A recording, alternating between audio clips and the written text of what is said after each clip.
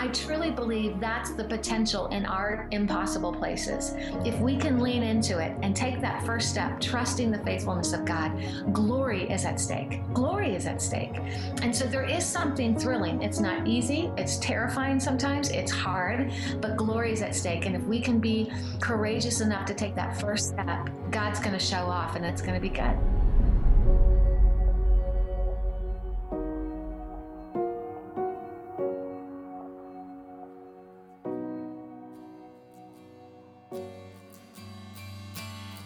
You're listening to the Reframing Ministries podcast, providing help, hope, healing, and humor for people walking through pain. Here's our host, Colleen Swindoll Thompson.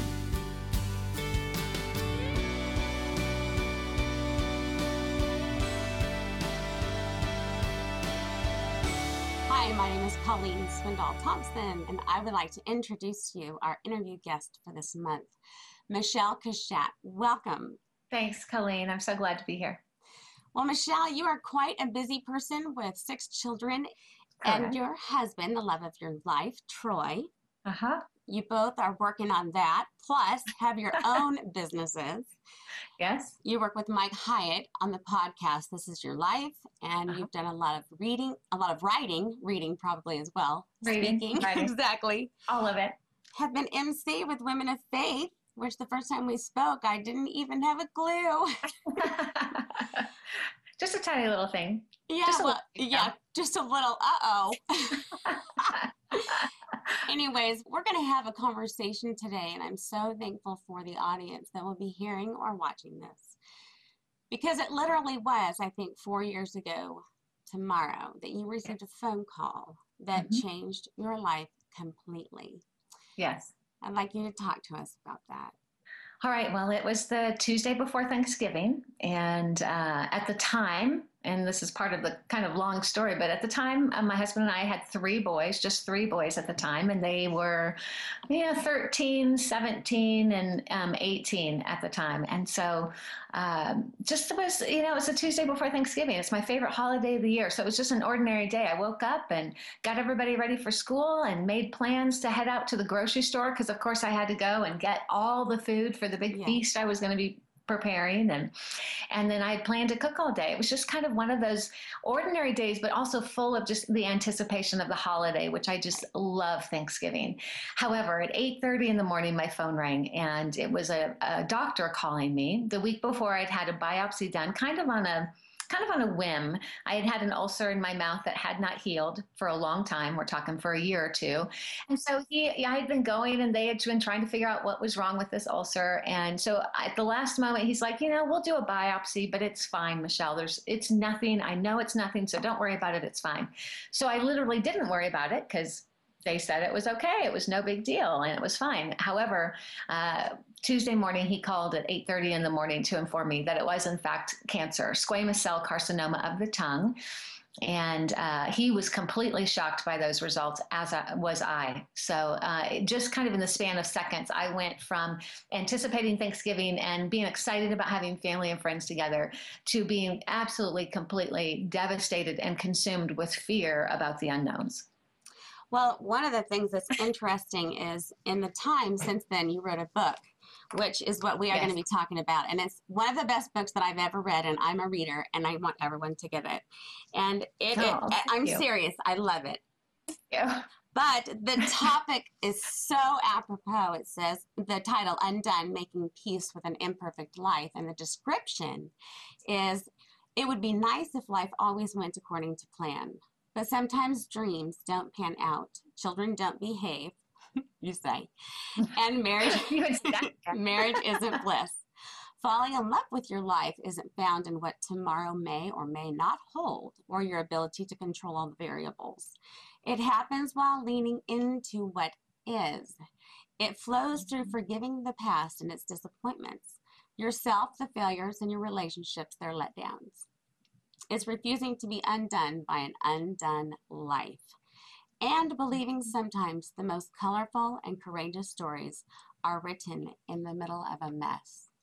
And that moment became a mess. It was a mess, literally. I mean, it went from everything was kind of in its place to literally turned upside down. My whole life felt a mess just that fast. There was no indication, no history of cancer in your family? Nothing, no history of cancer. This is often a cancer that smokers get. I've never used tobacco ever in my life. I had no risk factors. I was only 39 years old. I mean, I was young, healthy. There was really no reason for this, so no explanation. And you fell to the floor. Oh yeah, literally I'm surprised, and looking back, I used to always think of myself, I'm a firstborn type A personality, kind of a go-getter. So I thought that I would deal with, any kind of bad news kind of tough. I can do this. I can totally do this. Cancer was a whole different scenario. And for some reason, it literally pulled the rug out from underneath my feet. I mean, I just fell to the floor. What did you do after you got the news and you fell to the floor? Well, cried a lot. I mean, it's amazing how fear and panic and terror can kind of take a hold of you so quickly and bring about so much emotion, kind of truly like a flood, just a complete flood of emotion.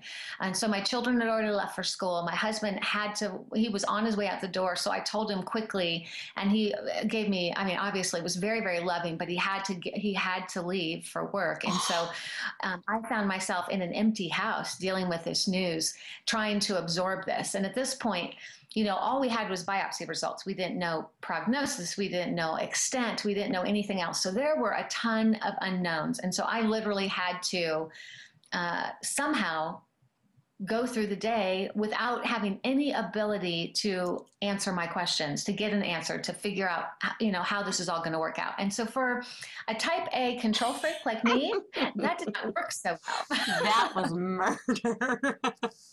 I know. It's like, if you could imagine the worst case scenario for somebody of my kind of personality, it would be a scenario with absolute no control and a bunch of unknowns. I mean, that's just like a disaster waiting to happen for me. Yeah, you were the perfect storm. Well, I read that you called a few people, no one answered. You were kind of grabbing, reaching, trying to find some comfort. Yes, exactly. And then you had someone call you totally out of the blue. What was that about? True. So we do what we do, us girls. When we're in a panic, we start calling girlfriends, right? To get support. Well, we do a lot of things.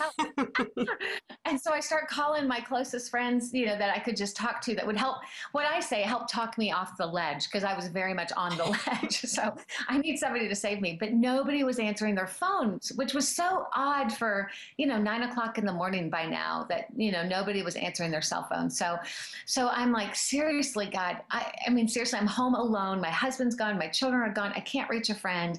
And I literally got on my knees in my closet and said, please don't make me walk through today alone. Please, you just have to send somebody. And so I literally, I'm so literal with my prayers. I stopped praying and listened for the door, like he's going to drop somebody at my front door right then, that second. I'm not going to have to wait, because after all, you said you're not a good waiter. I'm not a good waiter. I asked for it. God's going to, I'm just like, come on, let's do this. Can you hurry up a little? Not that I'm bossy with God or anything. Well, I wouldn't imagine. So I'm waiting for him to bring somebody to my front door, and there's nothing, just nothing. I'm like, seriously, God, help me out here. And there's so much emotion, going on with me. And so I finally realized that as I'm sitting in my closet praying, that nobody's coming to my front door. So I go downstairs to try to just keep myself busy doing dishes. And about the time that I start, doing things in the kitchen, my cell phone rings.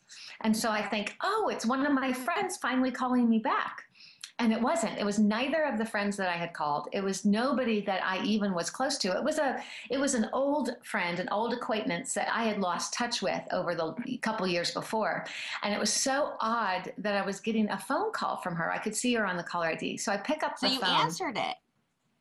Yeah, so I answered it because I'm thinking, well, I'm so literal, that I'm thinking, okay, I prayed for God to have somebody call and my phone's ringing. Maybe it's God. This is not it's not who I really want to talk to, but the phone's ringing, so I got to pick it up.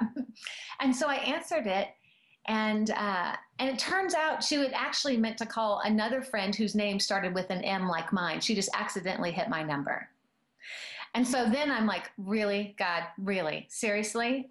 I need somebody to call me. And you send somebody who actually did it accidentally. How offensive And so I'm that just, would feel. I think we're just going to hang up and be done and it's over. And right before we hang up, because she says, yeah, I'm sorry, I didn't mean to call you. I meant to call somebody else. And I said, that's all right. Have a good day. And I go to hang up and she says, wait, before you hang up, can I pray for you?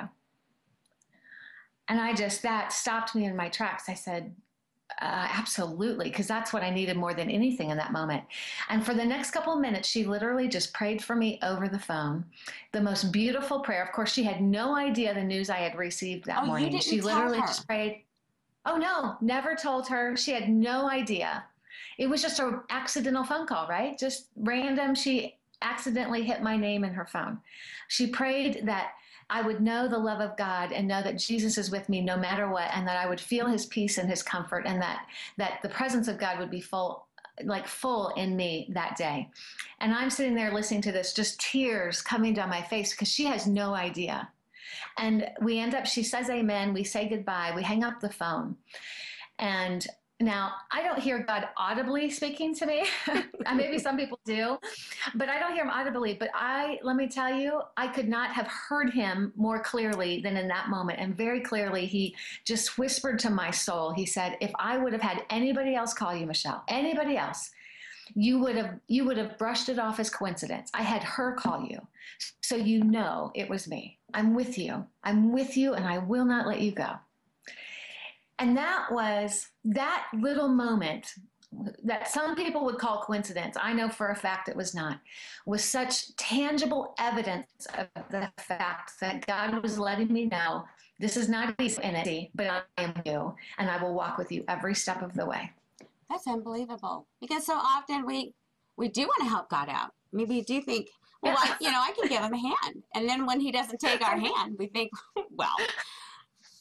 And then all of a sudden, he shows up. I came across something called Letting Go by Richard Rohr, which I love his work. And he says in this, letting go of our cherished images of ourselves is really the way to heaven, because when you fall down to the bottom, you fall on solid ground, the great foundation, the bedrock of God. It looks like an abyss, but it's actually a foundation. On that foundation, you have nothing to prove, nothing to protect. I am who I am, who I am. And for some unbelievable reason, that's what God has chosen, and that's how he loves us. That's it. Absolutely. There's a beautiful scene in the Old Testament of Moses standing at the burning bush and God sending him to Egypt. And Moses is standing there, and his question to God is, who am I that you would send me? I mean, who am I that you would ask me to do this? Because the enormity of what God was asking him to do was more than Moses thought he could handle. I mean, it was huge. It was overwhelming, yes. Right? And Moses is thinking, I just want to hang out here in Midian and do my safe little life. This is what you're asking me to do is massive. And so he asked God, who am I that you would send me? And God's response to Moses actually had nothing to do with Moses. He said, I am sending you. I am sending you, and I will be with you. And the fact that when God sends us into something that is so enormous and so massive and so overwhelming that it's beyond us, that really our only foundation, like you just said, is God's presence and God's purposing behind it. That's it. And we think we can help him out. I mean, we really do. And he puts us into the darkness of the abyss. So what happened after your first diagnosis? Did you go into surgery right away? No. So right after that first phone call, then we had just a series of doctor's appointments. So I needed to meet with the surgeon that would do the surgery. And we needed to do a PET scan to try to see how far it had spread and see if, it was more advanced than we thought. And then after all of that happened, then we scheduled the surgery for December 10th. So my very first surgery was December 10th. And it was it was a major surgery. I mean, I had part of my tongue cut out and it was very, very painful, but relatively minor considering what was to come. But for that moment, it was just, it was major for us to walk through that and see how quickly life can totally change. And so that kind of marked our holidays that year, our Christmas, everything else was really we had this whole new character as part of our family, which was cancer. Yeah. And I had to come to terms with the fact that because the fear and the worry and the panic continue to be an issue. And I have since learned that really fear and worry and panic was my means of control, my means of calling the shots, so called, right? And how foolish that is, because it really doesn't accomplish anything. But we think it kind of wields us some kind of measure of control if we can worry ourselves to death over it. And why do that? Because the Lord does tell us in James, why do you fret over tomorrow or talk about you're going to do this or that when you don't even know what's going to happen this afternoon? Cancer is one way that he gets to us. He drives that verse home. Exactly. Very powerful. You could have picked an easier way, but I guess this is the way you chose.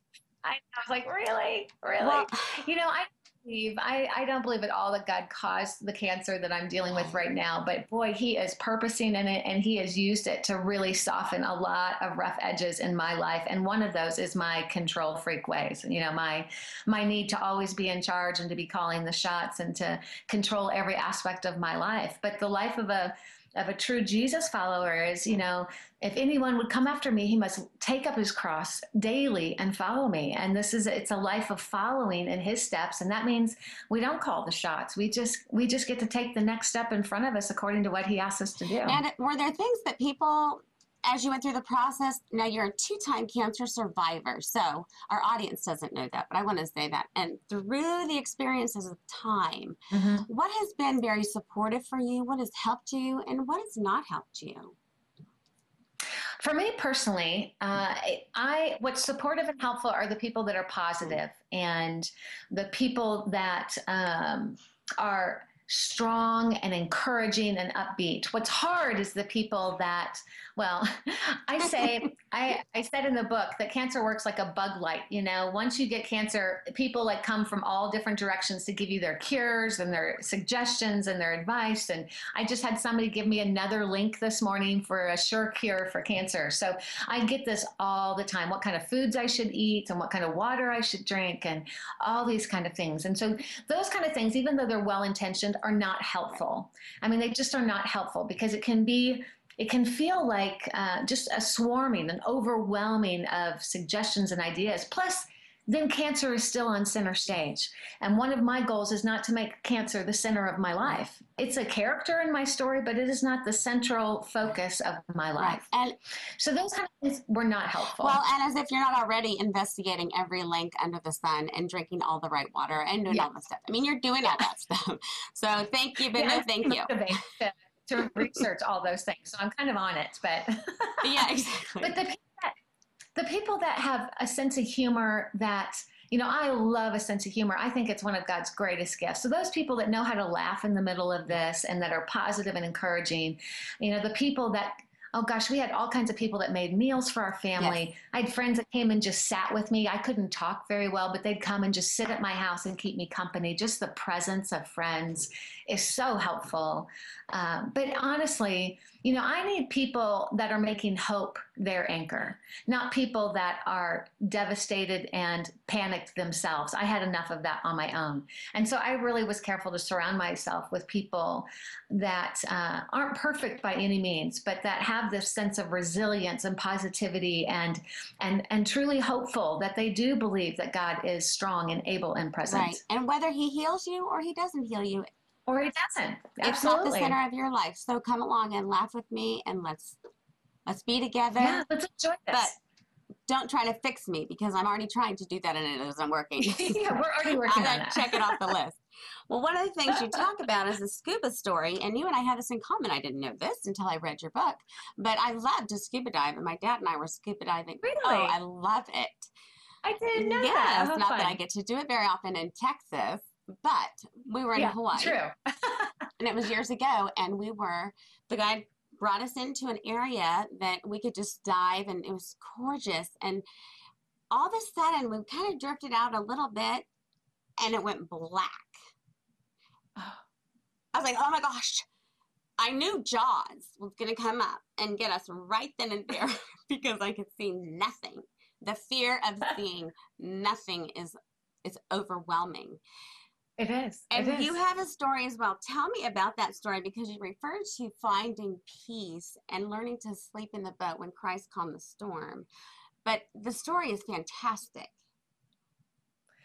Yeah, well, it wasn't fantastic living No, it, I but know. it is a good story. But it makes for a good book. So, it does make for a good book.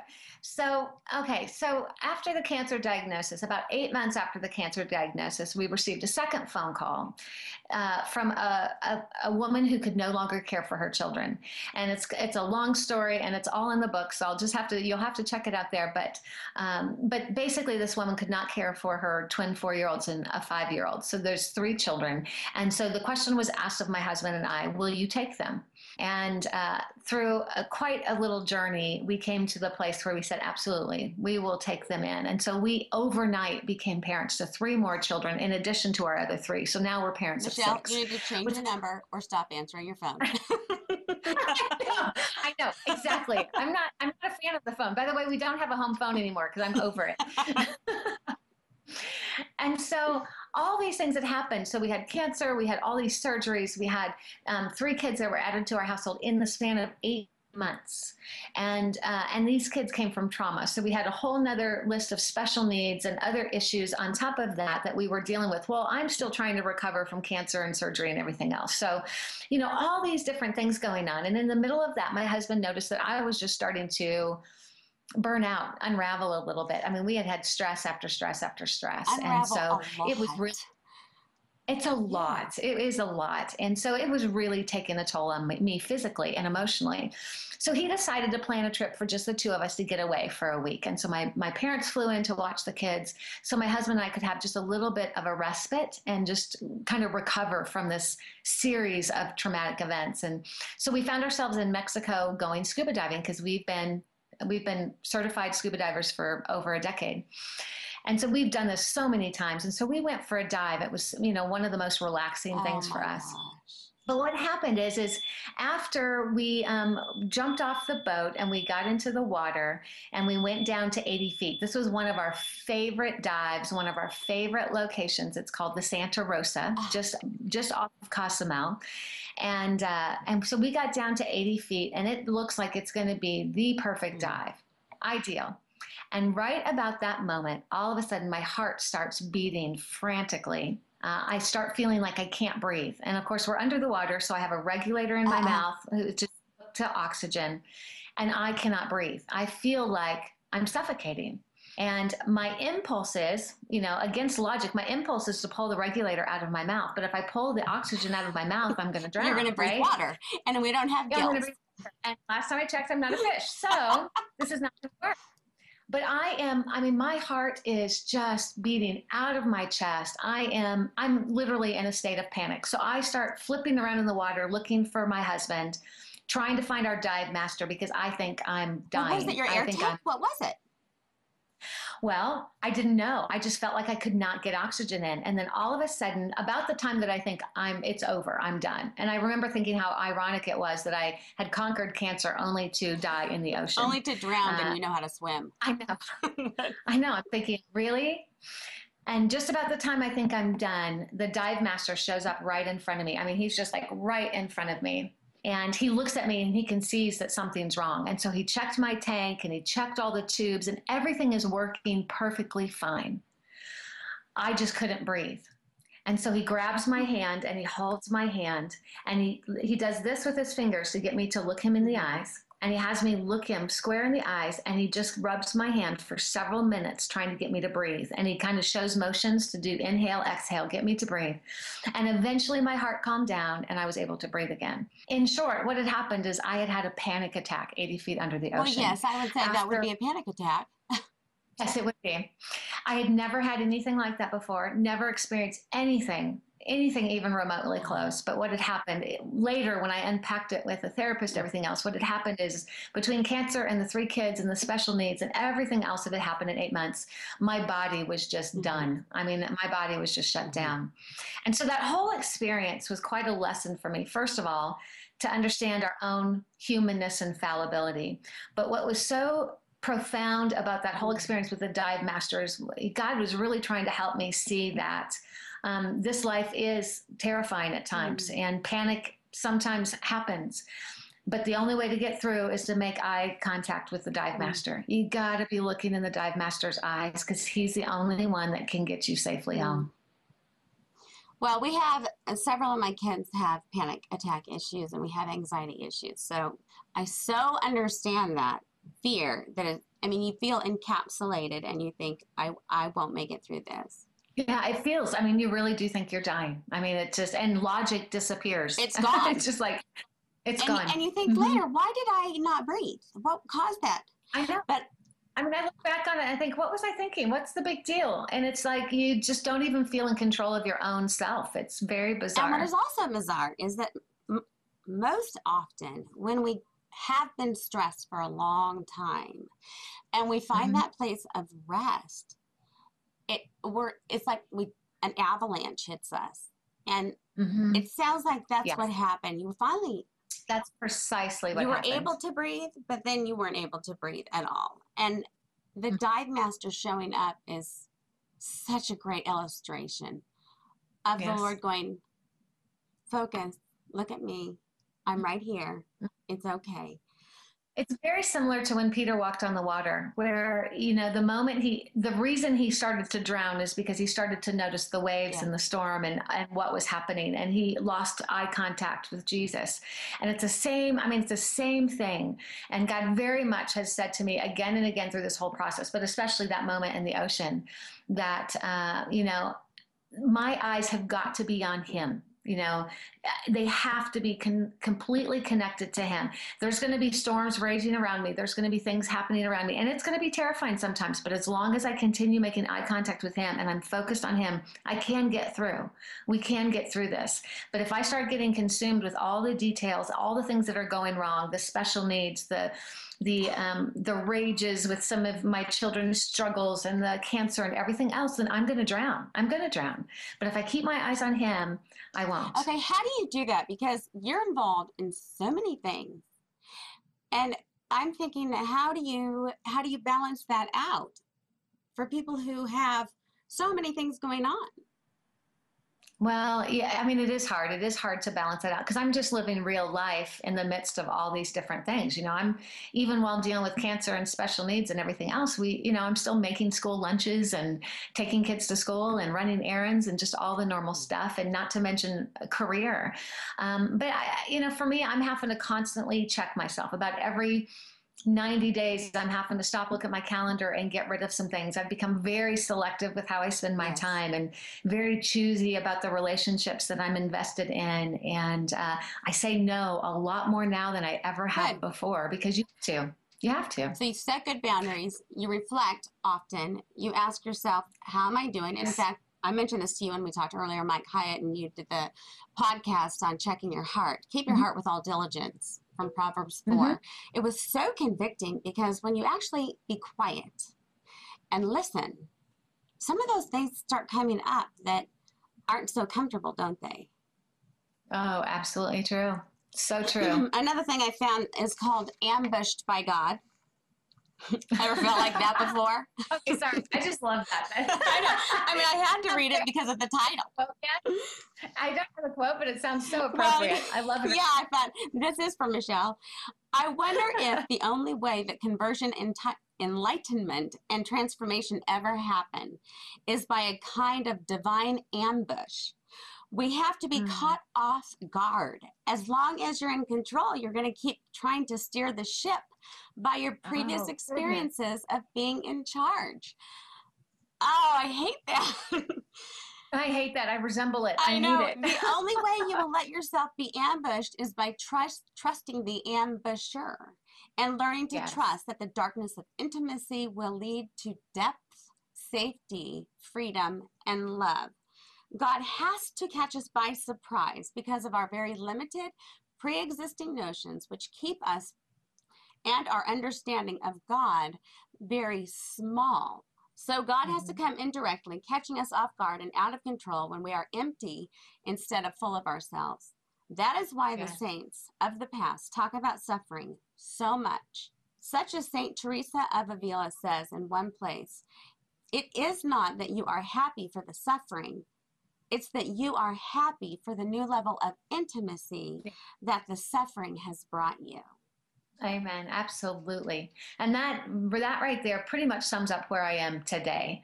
After 4 years and all that's happened. I mean, that's really sums up where I am right now. It's not that it's not that you're happy about the suffering. It's not that you're, excited about the pain and the agony and all. It's not that at all. In fact, there's a very real sadness and grief in the middle of this. And I think it's valid and deserves audience. Your grief deserves to be paid attention to. We have to. But at the same, we have to. It's absolutely necessary. Plus, I truly believe God grieves when he looks at this world. This is not what he intended. He looks at cancer and grieves. And so when we grieve with it, we're grieving along with the heart of God. I mean, that's a necessary and worthy grief.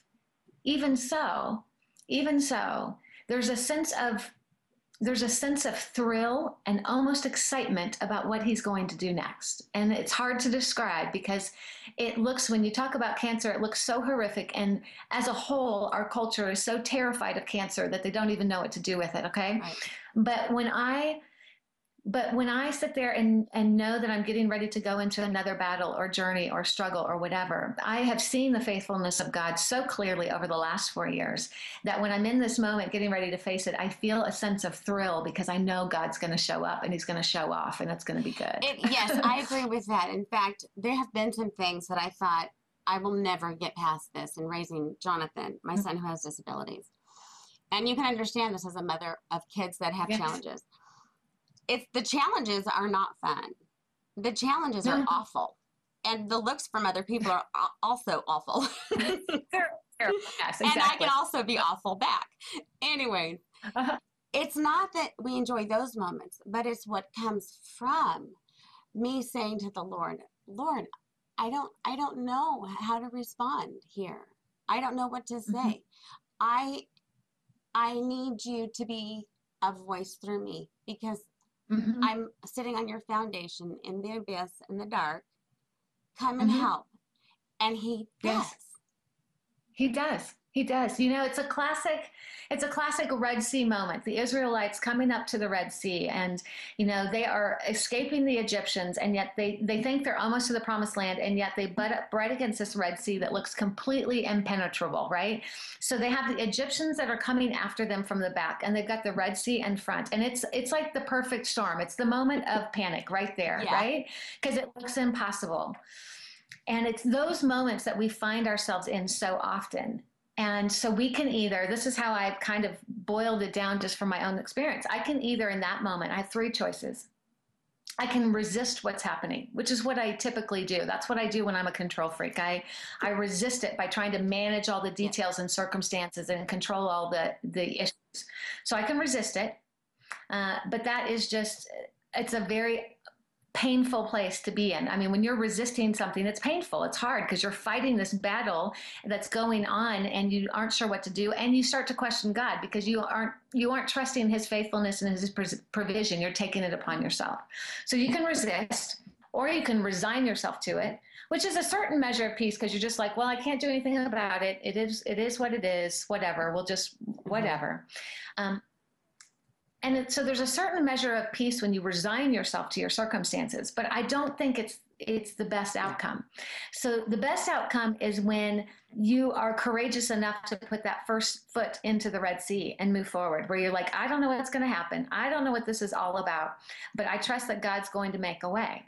So I'm going to take the first step forward. And this is what I talk about in Undone, about how you lean into your circumstances. So rather than resisting yourself to it or resisting it, or resigning to lean into it. And what happens is when we take that first step in the Red Sea, you saw what God did. He parted the waters. I mean, he totally did something so incredibly glorious and miraculous that we've been talking about it for centuries and centuries since. And I truly believe that's the potential in our impossible places. If we can lean into it and take that first step, trusting the faithfulness of God, glory is at stake. Glory is at stake. And so there is something thrilling. It's not easy. It's terrifying sometimes. It's hard, but glory is at stake. And if we can be courageous enough to take that first step, God's going to show off and it's going to be good. Now, what do you say to the people who have taken that first step and then they've taken another and it seems like God isn't showing up? because sometimes, and I haven't said anything to our audience until now, but tomorrow Michelle is going in for an enormous surgery because the cancer has returned. And A third time. that just breaks my heart. I'm so sorry. I'm not real happy about it either. Yeah, Let's be honest. I'm not looking forward to it. But however, what about those times where you have taken a few steps? Did you feel that at all when you got this third diagnosis? well, again, I go back to there's definitely a very legitimate and true grief. So there's been plenty of grief in my family and in myself over the last couple of weeks of wrestling with this third diagnosis again and all that it entails and what's going to be coming. So, I mean, there's tons of grief. I'm very sad about it. I don't think this is something where God has caused this or that he's, forcing cancer on me or anything like that. I think it's part of life. It's just part of life. Part of the fall. What? It's part of the fall. We're not in the condition that we were Exactly. created Part to of be the fall. I mean, I mean, you don't have to look too far to see suffering is everywhere. It's not unique to me. There's suffering everywhere. So there's definitely some grief. So what do I say to the person that feels like God's not showing up? Well, gosh, I have had moments like that. First of all, I would say I empathize because I've been there. I've been there where I was so angry and disappointed in what I perceived as God's lack of activity that I truly started to wonder if he really could be trusted, Right. because I had given him my life and this is how you repay me. This is how you're going to show up for me. Is this really? And I said to my husband one time, I think the Lord needs a new marketing manager. yeah, I know. Exactly. That's it. It's like, really, I could help you come up with some better material because this is not working. And so, yeah, I mean, we have moments like that. Of course we do. I think that's part of the journey. I have, for me personally, I've had to stop and say, okay, God, I'm not seeing you here, so you're going to have to give me eyes to see. I'm not seeing you show up right now. And what I'm seeing right now looks like you're not even involved. So I just need you to help me to see what I'm missing here because I'm not seeing it. And to this day, he's been faithful to do that. Now, that doesn't mean every day I feel giddy and happy and warm and fuzzy about it, but he has been consistently faithful to show me how he is delivering what I like to call my daily manna. Okay. Every single day he delivers me a little bit of manna, a little bit of something to nourish my soul and show me that he can be trusted for the next year. He does enough today to carry me through the next year. He gives me enough today for just today. Right. But what I'm seeing is the more that I watch for him and see him show up, and yes, I do write it down because I have a short memory. I write it down. Yes. The more I see him show up and be faithful, the more confidence I have that he's going to be faithful again tomorrow. Right. But like any relationship, that happens the more that you have interactions together and the more you build that trust relationship over time. And unfortunately, that usually only happens in pain and heartache. Right. Well, I love the quote that you did from C.S. Lewis, where it says, of course it is different when the thing happens to oneself, not to others, and in reality, not in imagination from a grief observed. You can talk about death, you can talk about cancer, you can talk about special need kids, you can talk about whatever suffering is forever until you go into it. And it's an entirely different ballgame. And that's why I want to tell people, don't tell me how to do it. Unless you've been in it and I've asked for some help. Yeah. So true. If I haven't asked, then let's just have nachos and sit together and read a magazine and call it a day and do the next right thing. Yes. Well, Michelle, I know that we're short on time, but one thing I did want to touch on, I loved at the end of the book. And again, I can't encourage you, the listener, how wonderful this book is. It's so perfectly titled Undone, Making Peace with an Imperfect Life, because no one's life is perfect. But you talk about managing versus experiencing. Yes. And what does that look like? Well, so for me, managing my life was, in some ways it felt good, right? Because I can be in control, but it doesn't take very long for that to prove itself a facade. I mean, because as much as we think we're managing it, we really aren't in control. And all it takes is something like cancer or a special needs child or some other unexpected circumstance for you to realize how little control you really have. So managing for me was more frantic. It was more reactive. It was more driven by fear and panic and a need to try to get all the answers and work out all the details. But it was kind of like a hamster on a wheel. I would just frantically be moving all the time, but not going anywhere. Yes. It's exhausting. Okay? It's exhausting. And so I like fool myself into thinking that this is working, that I'm controlling things. And it doesn't take very long for me to realize that I'm just exhausted and tired and I haven't made any progress and my life is still a mess. So that's the managing. And what was the other word you said, the difference between managing and experiencing? Experiencing. Oh, experiencing is, so experiencing takes far less work. Because I kind of picture myself when I'm experiencing my life as pulling up a lazy boy, grabbing my softest, fuzziest blanket and just saying, okay, God, what do you have for me today? Yeah. And you just kind of sit back and yes, it's your life. And yes, it's not easy, but you just take it a day at a time and you just experience it as it comes without trying to control all the details. And even though that's scary at times, because we like to be in control, it's so much more peaceful and so less exhausting. And I end up, when you're in a place where you're kind of sitting back, watching and experiencing your life, you pick up on details you miss when you're so frantically trying to control your life. That is so true. So you end up seeing things, beauty and gifts and blessing and ways God is showing up that you missed before because you were so busy trying to control everything.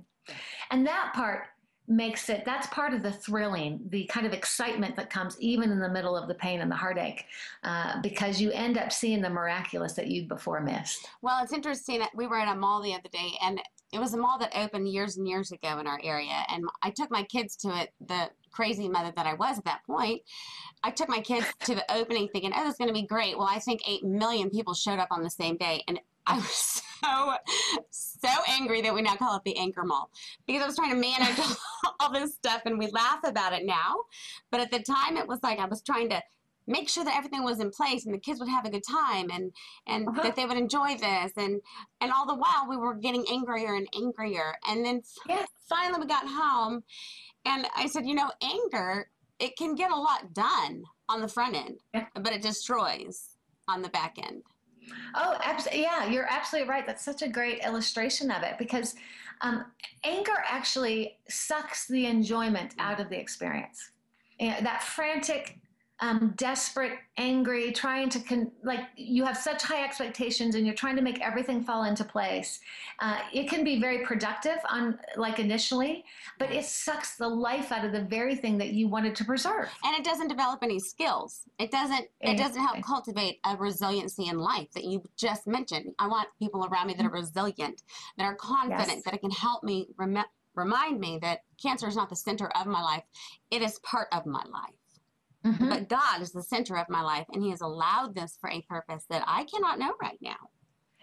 I don't know. I don't know all the purposes, but I can tell you there are things that have happened even in the last 2 weeks that blow my mind. Okay, do tell a few, because I want you to speak from a place going into surgery tomorrow. Speak to what has happened that brings hope, that has brought hope to you. Oh, goodness. Well, this is one of the most, this happened the week of the diagnosis. So I had a biopsy done on a Wednesday. And then you always have to wait several days for results. So the biopsy happened on Wednesday, which was hard enough and painful enough. Then on Thursday, out of the blue, I got an email from a woman that I met one time at a conference several months ago. So I was speaking at a conference. I met her one time. We had one conversation over a meal. That was it. Hadn't kept in touch. I don't know really much about her at all. It was just that one kind of chance happening. Well, she emailed me out of the blue on the Thursday after the biopsy and informed me that ever since we had met during the summer, that God had just laid it on her heart to pray for me. So she'd been praying for me very faithfully for the last several months. And then she went on to say that she thought that she was praying for me because of my dad's illness. And my dad was ill in August and passed away in August. And so she said she thought that God was having her pray for me because of everything that I went through with my dad. And then she said, until Tuesday night, which would have been the night before the biopsy. And she said, on Tuesday night, God had me on my knees praying for you like crazy. And I needed to let you know that while I was praying for you, God just gave me a picture in my head that you're in a metaphorical storm and and his hand is reaching from heaven to hold on to you. And you need to know that the battle is his, it's not yours, and he will not let you go. Well, she had no idea that I'd had a biopsy the day before. And she had no idea, obviously, when she prayed Tuesday night that I was going to get a biopsy on Wednesday, because I didn't even know I was going to get one. And so she emailed me on Thursday just to let me know that this is what God had been moving in her heart to do for me, just randomly. And she says, I have no idea what's going on in your life, but I just felt like I was supposed to tell you. That's one example. The very next day, I found out that the cancer was back.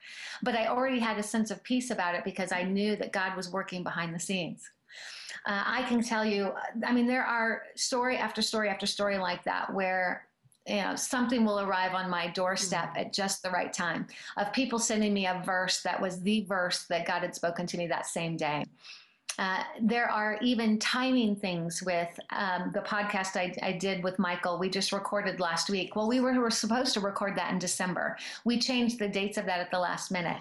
If we hadn't had moved those dates, we would not have been recording, because I would have been unable to speak. So like timing of different things have fallen so perfectly into place, as if there's someone that's orchestrating things behind the scenes. Who doesn't need our help. Yes, who clearly doesn't need me to be in charge of all the details. I mean, I could give you a dozen different ways that has happened over the last 2 weeks alone. Which gives me a sense of it, although I'm not looking forward to what's happening, it is so clear to me that God is in charge of my life, and that he is weaving things together into some kind of perfect story and perfect plan, that I really can sit in my recliner with my fuzzy blanket and say, okay, I'm going to experience this life you've given me. You're in charge. You've got it covered. Well, just this morning I was listening to a TED Talk. I'm a TED freak. And so I was listening to a TED Talk, and it was on silence. And there was a guy who spoke about, well, he talks now, but he took 17 years and did not talk. And I thought, okay, you're a little weird. But actually, I think I know who you're talking about, and I've heard him speak. I heard him speak live, and it's really very profound. After I heard him speak, I thought, you know what, maybe during my season of silence, I need to enjoy that. But you know what he said? Because when he started to talk again, the guy, I'm sure that you know this too then, said, was your voice different? And he said, you know, it was. I had a different voice than I did 17 years earlier. And I can only imagine when you said, I want to pray that the eyes of my soul are opened. Lord, help me see you, like Paul prays. I think it's to the Ephesians. That we can see you in a new way, that we see those minute things, that we see your hand in that email or that verse or that phone call. That's profound. And so now you go into this tomorrow. And when this airs, of course, you will be in recovery in your state of silence, so to speak. Yes. And I have to say, I'm anticipating what will come from that. And together we can pray. Yes. Yes. Which I think is remarkable. What are a few things that you'd like to say, Michelle, before we close, about maybe someone's in the middle of it, maybe someone's listening to this who's in a chemo treatment right now, who's their hair's falling out, they're, you know, who knows what the condition is, but they're in suffering. Yes. What do you say? What do I say? First of all, I'm sorry. I mean, to those of you that are truly suffering right now, gosh, I do feel your pain. I understand. I have been there, am there, so I get it. And I do not want to in any way, shape, or form minimize the amount of suffering, because when you're suffering, it's awful and it's painful and it's real, and it is worthy of grief and sadness and loss. And so I just want to say I'm sorry to begin. But the second piece is, and this is what I'm telling myself as much as I'm telling anybody who's watching, listening right now, is that there's very little we can do about some of our circumstances. It's not in our control. But for me personally, I want to run my race well to the end. And I know I get to choose how I respond to what's happening. And there were many years where I chose to respond by letting fear control everything about my life. And I refuse to let that happen anymore. By the grace of God, I refuse. And so for the person that's there suffering, just if you can't believe right now that God is with you and faithful and present, I believe enough for the both of us. And I promise you, he is with you and he sees you and he loves you and he will not let you go. And as I am in my time of silence, I will be praying for so many of you that you would experience the fullness and richness and joy of God, even in the middle of pain, because I've seen him do it with me and I know he can do it for you. Absolutely. Amen. I believe that. Amen. That is so great. During this time, Michelle, I know that, of course, in our show notes, we're going to put in your information and how to get a hold of you and all of that. And so people can still contact those who we direct them to. Is that right? Correct. Okay. Correct. And in the meantime, they need to get your book. It's by Zondervan. Yes, I would like that. I think it's wonderful. It's not just about the book, and it's certainly not just about my story. I mean, really, if that's all that people got from that, that would be such a waste. I mean, the story is the reality of God showing up exactly where and when we need him. It's Romans 8. So what shall separate us from the love of God? Shall trouble or hardship or persecution or famine or nakedness or danger or sword? No, in all these things, we are more than conquerors through him who loved us. For I am convinced that neither death nor life, neither the present nor future, nor any power, neither height nor depth, nor anything else in all creation will be able to separate us from the love of God that is in Christ Jesus our Lord. That's the point. That's the heart of this. That's the point, is that he loves us, and he's allowing it because he loves us to transform our lives. Even though it doesn't feel like transformation, it feels like we're being... No, it doesn't feel like... like we're being punched by the potato masher. Exactly. Well, but his love is so much bigger. It really is. Michelle, thank you. I know you're off to an appointment, and I want to thank you so much for encouraging all of us to remember in our suffering that God is with us, holding us, carrying us through the storm. For you who have listened, we'd love to hear from you if you are going through a season of suffering. Or if you have been through one, I would love to hear your story. I would love to hear what brought you through.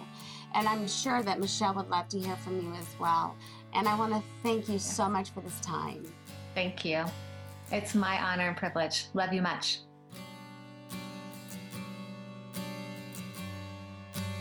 You can find the show notes and referenced resources in the podcast description or on our website, reframingministries.com. If you were impacted by today's conversation, I would be so thankful if you rated and reviewed the podcast, shared it on your social media, or share it with some friends who you think would be touched. You can email me personally at reframingministries@insight.org. If you'd like to be updated on Reframing's activities and content, please feel free to subscribe on our website. Thank you again for joining us today at Reframing Ministries. If you enjoyed this podcast, let us know in the comments on our website. Our desire is to provide biblical help, hope, healing, and humor for people walking through unique and challenging segments in life. And in order to provide for more people, we love your support through prayer, sharing this content with friends, and partnered support. Reframing Ministries and Insight for Living Ministries operate entirely and only on your generous gifts and donations. You can partner with us and donate to Reframing Ministries through our website. The Reframing Ministries podcast is a production of Insight for Living Ministries.